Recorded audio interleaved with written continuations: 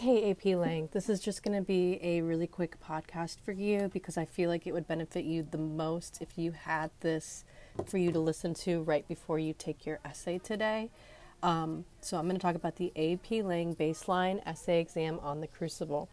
And I'm looking at it right now. Now on it, it claims that you have 45 minutes, but I'm going to give you that generous 60 minutes, 1 full hour. By the end of the year, we will whittle it down to 45 minutes because that's the AP standard, but today you get an hour. When you get the writing prompt, it's going to say writing situation, and in that situation, that's setting you up to think. A lot of students make mistakes and they think that the writing situation is what they're supposed to write to, and I want to make sure that you understand that when you see the format in front of you here in just a little bit, the writing situation is going to contextualize the author, the text, and the assignment. And then you will have another section right after it that says writing prompt.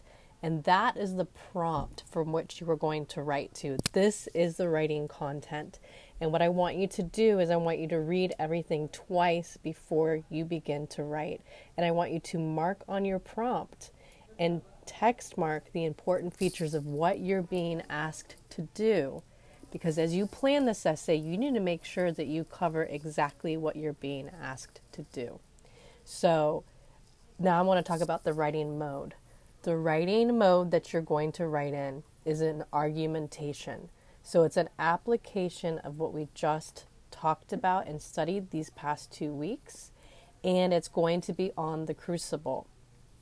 When I say argumentation, is you're going to be taking a position about the text, and you're going to synthesize or integrate into that text the things that you would need to develop that argument and support that argument.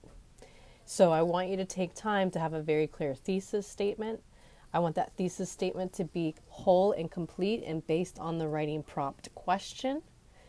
In that thesis statement, you will take a position and say why, and then you will go on to provide anecdotes and content to support and rationalize why your belief is correct. Now, when you think about an argumentation, those prompts can ask you to support or defend something. You can choose to attack it or disagree with it. And then there is the gray area, which is professional fence sitting, and that's when you qualify. For this, make sure you read very carefully what they want you to be arguing and make sure you know what you're arguing and why.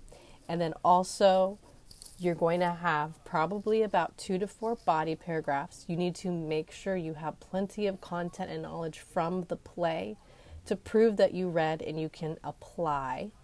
And you want to make sure that you're editing your writing very carefully, because I won't only be assessing your content, I will also be assessing the quality of your writing.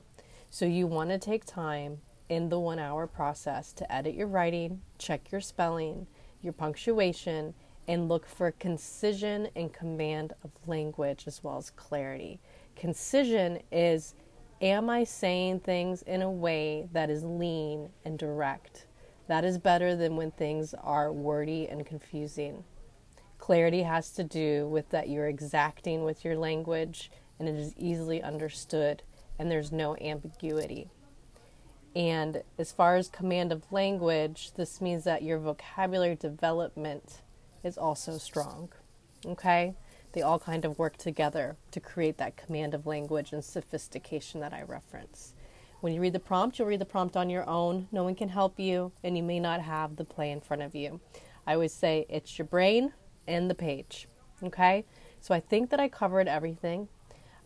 If you have any questions or concerns, you can definitely reach out to me. You can now take the time to think about these thoughts. You can review your play, and you can review Arthur Miller's Why I Wrote the Crucible.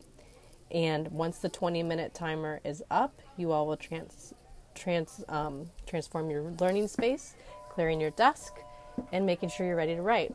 And yes, that in the background are students, and you do hear the bell ringing, so I have to run. I hope you guys have a blessed time, and good luck.